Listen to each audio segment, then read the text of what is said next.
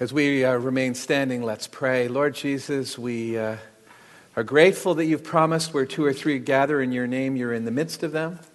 We stand amazed that it's possible and it's your desire to use even us in your great enterprise of calling people to yourself. We offer ourselves afresh to you and pray you'd speak to us in a way which would change us. We pray in Jesus' name. Amen.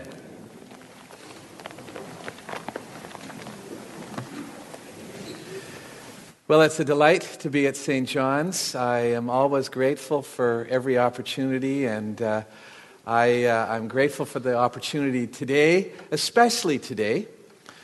I have been standing by with the joy and thanksgiving that you have taken this month period as a church to think about this thing of being a witness to Jesus.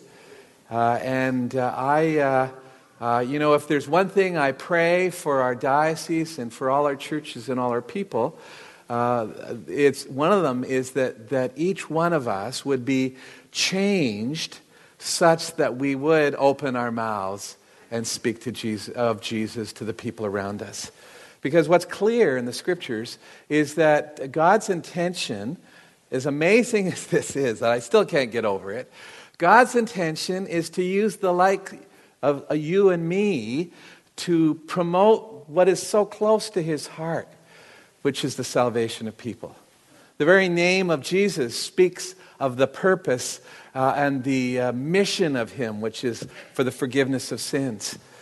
Well, so we know this is a big deal for God, and yet he's chosen to use us as the means, as the conduit through which the message goes out, and then people can respond in faith.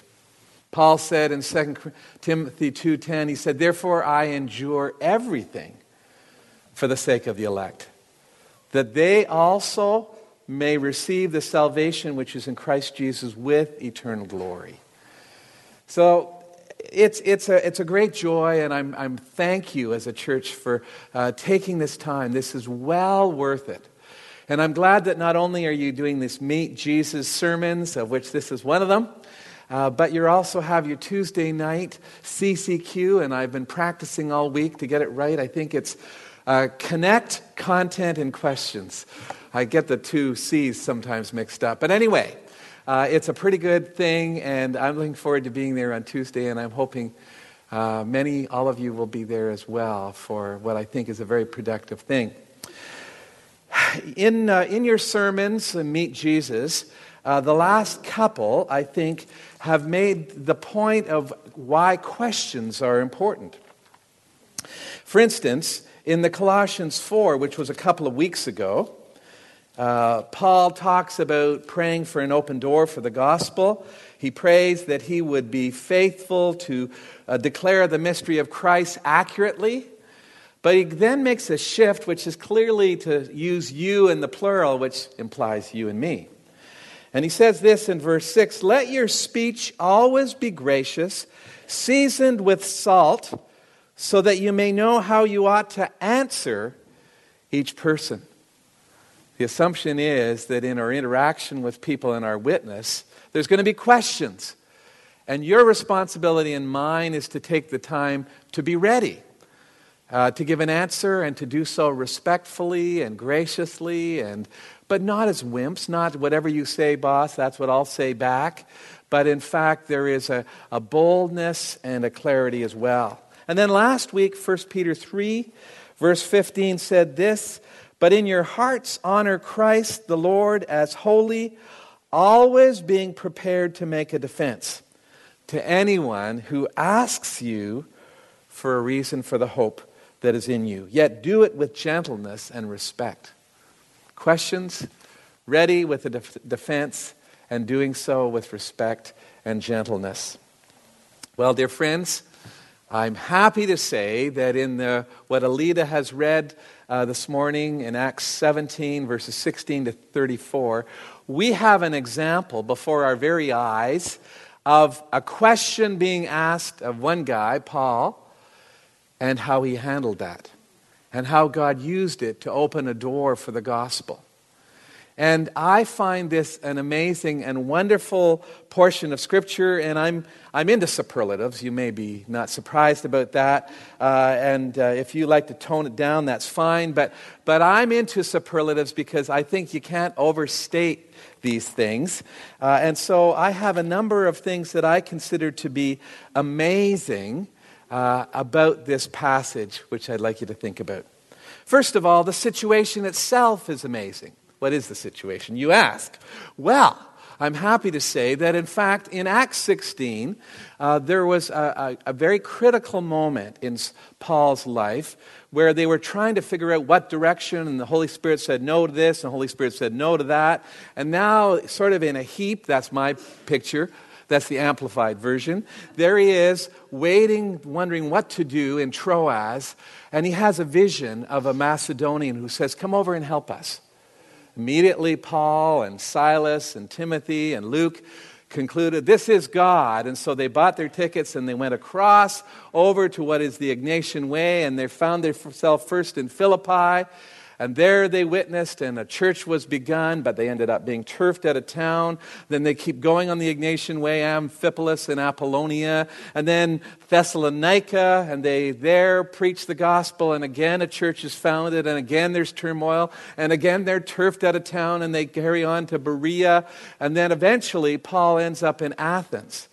But he sends Timothy and Silas back to find out how these poor churches, who are formed in the middle of controversy and persecution, how they're doing. So there's Paul. The situation then, friends, is Paul all alone in Athens in this great city with all the multitude of temples. There's the Parthenon over there under the shadow, and this incredible thing, and all these gods who are being worshipped and sacrificed to. And so verse 16 says, now while Paul was waiting for them in Athens, his spirit was provoked within him as he saw the city was full of idols.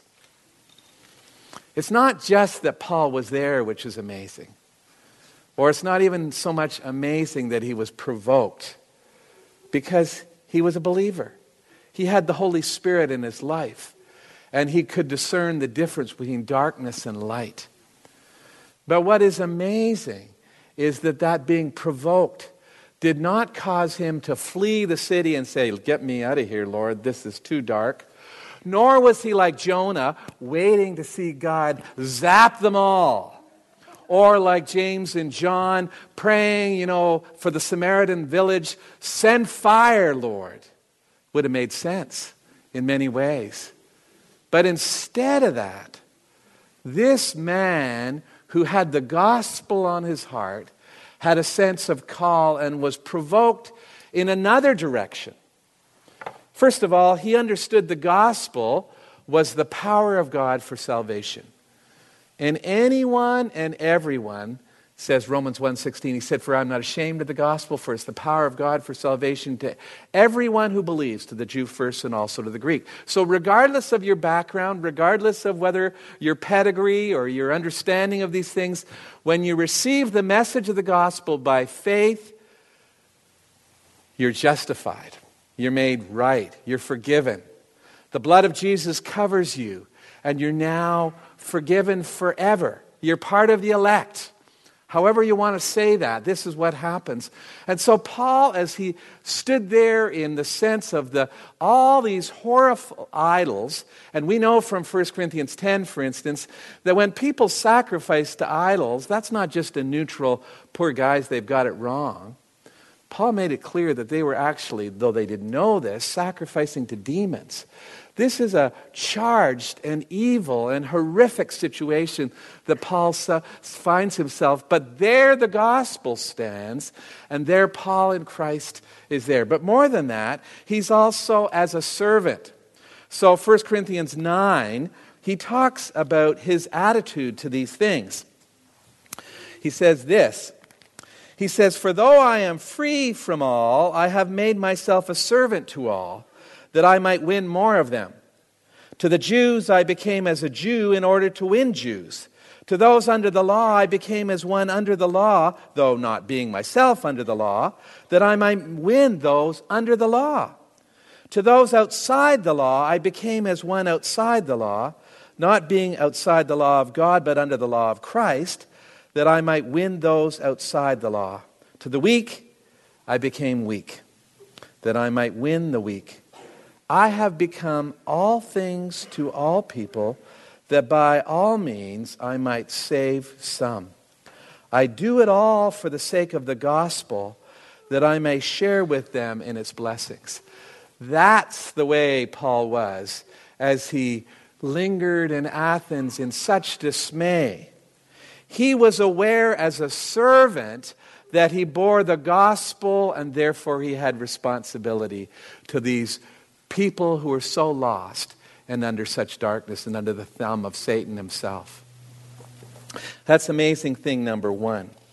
Amazing thing number two is that it drove him to do something. So it says in verse 17, it says, "So he reasoned in the synagogue with the Jews and the devout persons, and in the marketplace every day with those who happened to be there."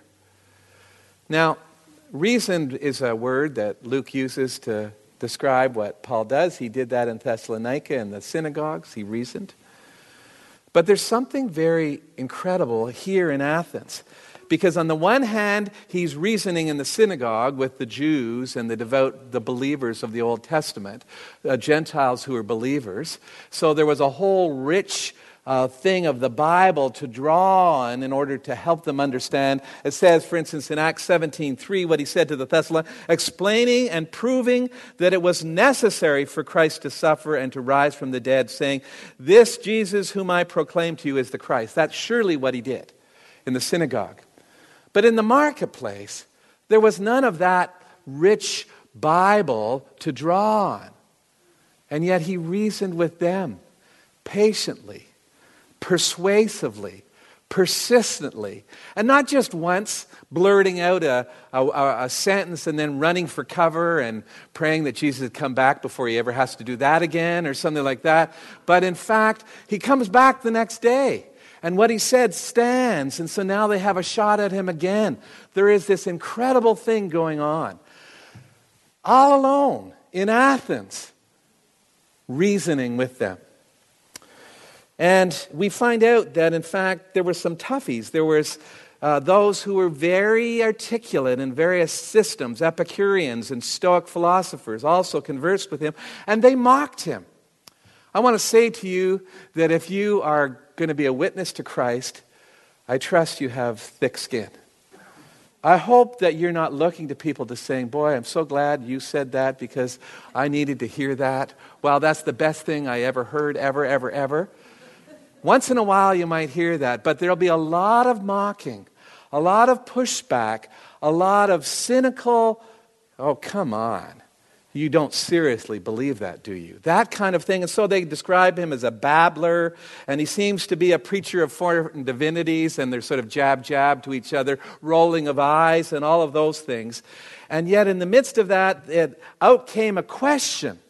It says, "And they took him and brought him to the Areopagus, saying, 'May we know what this teaching is that you are presenting?'" There's the question. Whatever their attitudes, they now were setting him up in a place of great learning. The brightest and the best minds were all there waiting to hear what he had to say. Is that not a miracle? Is that not the Spirit of God working? That's an amazing thing, number two. And in fact, it's clear that 19 to 21, "And he took them and brought him." And it says, "Now all the Athenians and the foreigners who lived there would spend their time in nothing except telling or hearing something new." What a great opportunity. Here's Paul of who knows where. Well, it turns out to be Tarsus. And so now he gets his moment. Amazing thing number three is that the Spirit of God, having the question being asked, having opened the door so that now he has a platform for speaking and answering the question with respect and with gentleness, seasoned with salt, is that God gave him a way in, a connection point which was of the Spirit of God. See, if you're going to be a witness, you come as a servant, which means you need to observe what's going on. One of the driving forces for being well-read, I would suggest to you today, is not because you want to fill your mind with all sorts of stuff that you may or may not believe, but in fact, it is to equip you to understand something of the very people that you're trying to reach. It's as a servant that you need to be well-read, and you need to make your task. And so Paul was. And we'll see that he quotes Epimenides. I practice these names, and Aratus or Aratus, so you'd be impressed. But nevertheless, this is the way it was. But what was the hook? Now, let me tell you a story of in 1993, for me personally, my family and I spent 6 months in Europe. And I was part of an evangelistic team that traveled in Eastern Europe and Russia. It was just after the wall came down, just after the USSR. It was no longer the USSR. So it was quite a thing to be in Russia. And on this particular time, we're in a place called Kaluga. Our team is 5 Russians and 2 Canadians, and one of the Russians being a translator. Unfortunately for me, it was my turn to speak. And in this particular time, we're in a city called Kaluga, which is a university town, about 250 kilometers south of Moscow. And we're in a small technical college. I don't know how this got set up. But anyway, and the vice principal brought us into the office. You know what vice principals do. They look down over their glasses, and you've got the glasses for that. And he was just that, and he said to us, and unfortunately this was translated as well, is that you're allowed to speak, looking to me, but frankly, these are technical people who aren't going to like what you have to say. And they may or may not put up with it. They may give you some pushback. I'm just saying. And so, okay, I get it. And so I prayed as never before that the Lord would give a hook, some way in, for a guy like me who knows nothing about technical colleges and so on, and Russia. I suddenly thought of hockey, because I'm a Canadian. And I wanted to be a hockey player. I know that's laughable, but I wanted to be a hockey player for many years as I grew up. I worked, I practiced, for that goal. And as it happened, the world tournament had just happened, and the Russians had won and beat soundly the Canadians. And so I could say, and I knew many of the Russians by name, their players, and also could say most of your best players are now playing in the NHL, and we follow them with admiration, and all that kind of stuff. And then I said, I wanted to be a hockey player.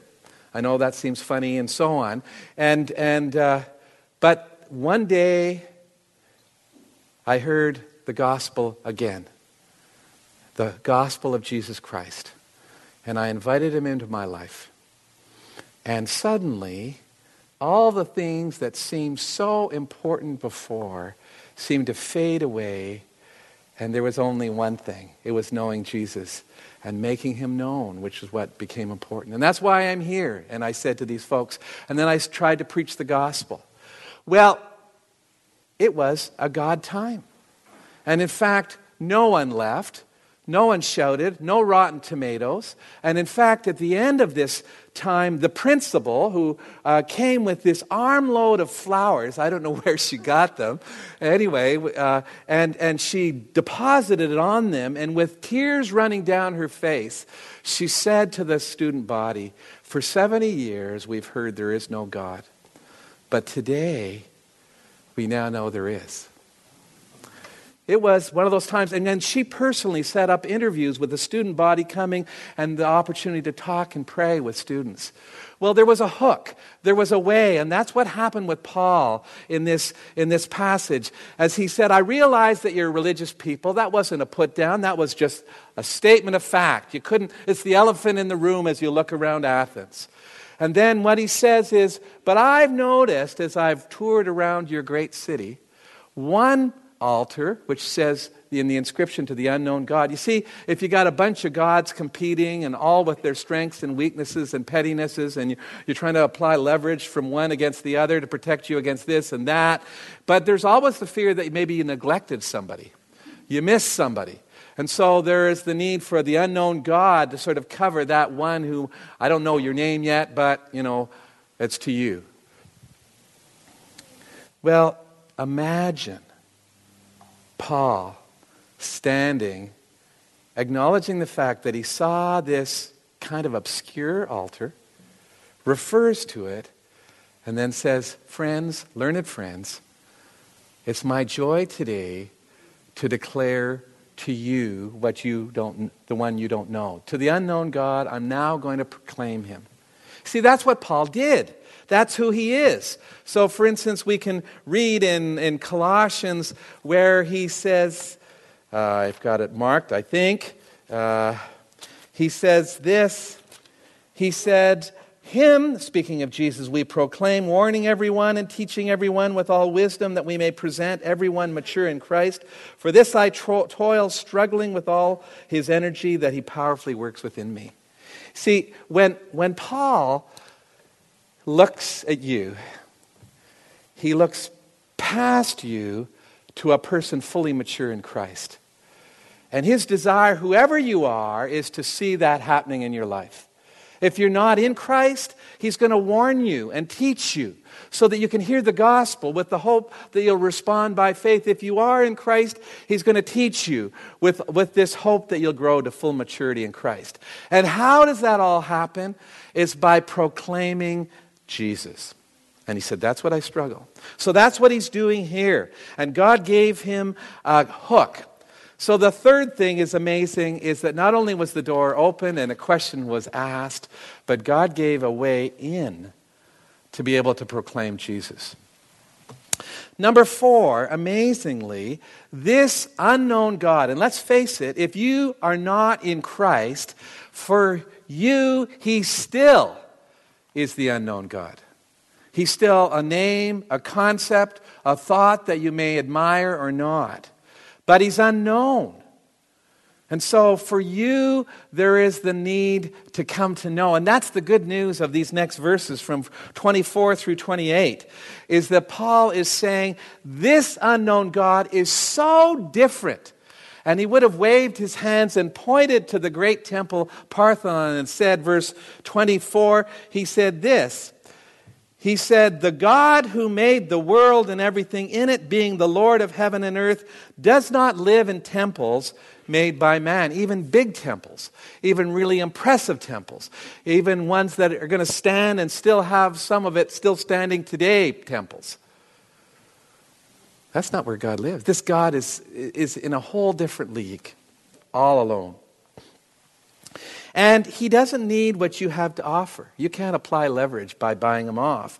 Nor is he served by human hands as though he needed anything, since he himself gives to all mankind life and breath and everything. He's the giver, not the receiver. More than that, verse 26, from one man, Adam, he brought the whole human race. Not long ago, I was at Christ the King in Toronto, and some of you would know the rector there, Keith Ganser. And he was preaching on what I consider to be a pretty obscure text, Luke 3:23-38, which is all genealogy. Many of those names are not listed anywhere else in the Bible but in Luke 3. And why in the world Luke inserted that and so on? But he asked that question and preached what I consider to be a wonderful sermon, making it clear that Luke follows the trail from Jesus all the way to Adam, because he wants to make it clear that Jesus is for all of humanity. Not just the Jews stopping at Abraham, for all of humanity. And so it is that from this one man. More than that, he's not far. Verse 27 and 28. He says that they should seek God in the hope that they might feel their way toward Him and find Him, yet He's actually not far from each one of us. For in Him we live and move and have our being. That's the quote from Epimenides. As even some of your poets have said, for we are indeed His offspring, quoting a poet, apparently Aratus. It's in a sense, it's such a pathetic picture of sort of groping around with the hope that somehow I'd find God. And what he's declaring is that, in fact, if that's not going to work. That's not going to work. You'll never find God. You got to be found by God, and it's good news. He's not far away at all. It's kind of like Jesus in Matthew 12 said, the Queen of the South will rise up and condemn this generation because she traveled from the ends of the earth to hear the wisdom of Solomon. And someone far greater is right here. And he's pointing to himself as he says that. And so we find out that there is this amazing thing. God creates in people an appetite, a longing, sows in our hearts a heart to know the living God, because that's what we're made for. Do you remember the quote from Pascal? There is in the heart of every man a God-shaped vacuum which can only be filled with Jesus Christ. And Paul is looking in that direction.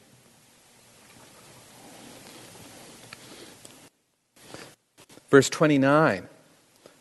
But idols are a disgrace. Being then God's offspring, we ought not to think that the divine being is like gold or silver or stone, an image formed by the art and imagination of man. That is a disgrace and brings God down. You cannot do that because of the way God really is. And lastly, he says, we are accountable to this one. Verse 30. The times of ignorance God overlooked, but now he commands all people everywhere to repent. There is a time ahead of reckoning. He goes on and says, because he has fixed a day on which he will judge the world in righteousness by a man whom he has appointed. And of this he has given assurance to all by raising him from the dead. This unknown God is one who in patience and love has withheld his judgment. But there is a day. There is a day, dear friends, when because all humanity is accountable to him. And don't misunderstand the fact that he's been patient all this time as if there will never be an accounting. There will be, Paul is saying. And there's nothing wimpy about what Paul is. He's respectful, he's gracious, but he's also faithful, and he makes it clear. This God, this unknown God, is going to hold you, friend, to account. And if he stopped there, that would be sad news. It would just be saying, God sent him to condemn you. But that's not what the Bible says in John 3:17, is it? For God did not send the Son into the world to condemn the world, but that the world might be saved through him. And so it is that in verse 31, we have this amazing thing, because he has fixed a day on which he will judge the world in righteousness by a man whom he's appointed. Now, who could that man be that he's appointed? Well, it's obviously Jesus. And we know that from what he says. But it reminds us of, at the baptism, this is my beloved Son in whom I am well pleased. God did not take a vote and say, all those who think he's a pretty good guy signify. He said, this is my beloved Son. And at the Transfiguration, where Peter's saying, let's make a booth for Moses and Elijah and you, Jesus, the Father says, this is my beloved Son. Listen to him. And all the others fade away. And so it is. There is a man, and his name is Jesus, who's been appointed. And there is a day that's coming, which has been fixed already. But the amazing news is the one whose judge was raised from the dead. What's that about? It is to prove that the judge solved the problem of death. That he was substituted in our place. He died, as we sang in that brand new song. That's a wonderful, his dying became your dying, friend. And his rising became your rising, proving not only that he is God, he is the one who's going to be coming as the judge, but he solved the problem. So why not draw close to him so that his appearing will be for you a day of joy as opposed to a day of fear and of judgment. Amazing. The news of Jesus coming is good news. He's not far off. He's right there. Call out to him by faith, and he'll be right there for you, and you'll be right there with him forever. Finally, what's amazing to me is there was a response.